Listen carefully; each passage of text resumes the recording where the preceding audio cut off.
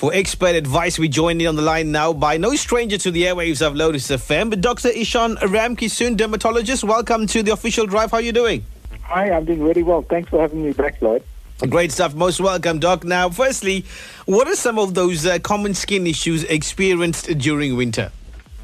Normally we see a lot of eczema, we see a lot of psoriasis, and we see a condition called xerosis or ichthyosis, which is very dry skin from not moisturizing often enough. So, those are probably the commonest conditions we see. And I think in this environment, it's quite stressful. We're seeing conditions that are influenced by stress really flaring. I've been back at practice, and almost 40% of what we're seeing are conditions like psoriasis at the moment. Now, should people be moisturizing more? Yeah, I think especially, being Durban, guys don't, because of the humidity, people don't really moisturize that often. They're worried about looking too oily. But really, our outer skin barrier is a very dry skin layer, and that needs to be nourished. It needs to be lightly exfoliated once in a while, and it needs to remain hydrated to be healthy. A dry skin, one of the biggest causes of itchy skin, which is a common complaint in my practice, is really dryness. If you moisturize quite often, not only do you have a healthier skin, but you reduce the symptoms of itch, no matter what the underlying condition is. Now, what about sun blockers? A lot of people think that, listen, it's winter time, don't really need sunblock, but do we really need to utilize sunblock now? If I had to recommend a single product that you would always use, it's a sunblock.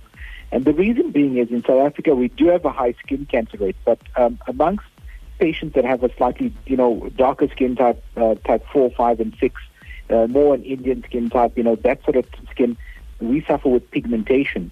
So sunlight often reacts on the skin, creating, and you'll see a lot of women struggle with this hormonal pigmentation in the facial area.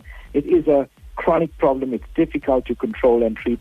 And the best way to start is to actually prevent it from a young age. So sunblock should be a regular thing, keeping in mind that sunblocks don't last the full day. They last for 2 to 4 hours. So you've got to reapply them. But winter is a great time to get your skin healthy, to get rid or prevent pigmentation. So I highly recommend using a sunblock throughout the year. What are some of the do's and do nots when it comes to obviously winter and your skin and taking care of it? Well, look, the major thing is, I know it gets cold. Avoid very hot showers or baths. This dehydrates the skin, gives you an itchy skin. Also, I think when you're applying products, you've got to use products that contain ingredients that are known to nourish, so hyaluronic acid, ceramides, lanolin. These are highly nourishing.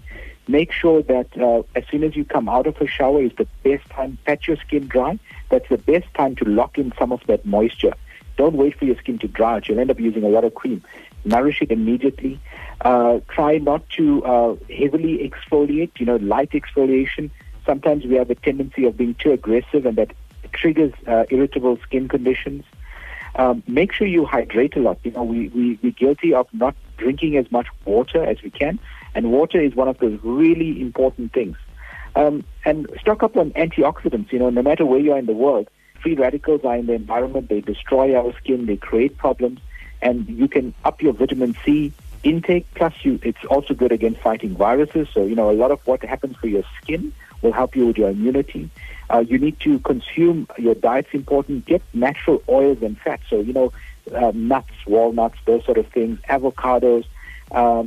These are olive oil. Include that in your diet. It's not just good for your health. It's great for your skin. And we're going to the don'ts, Yep. Be careful. I mean, you on social media day, and I'm glad you touched on it. Often I'm on social media nowadays, and I see a plethora of people marketing things. You got to research it, find the origin. Are these products safe? Don't just commit to things. Everyone's trying to sell something at some stage.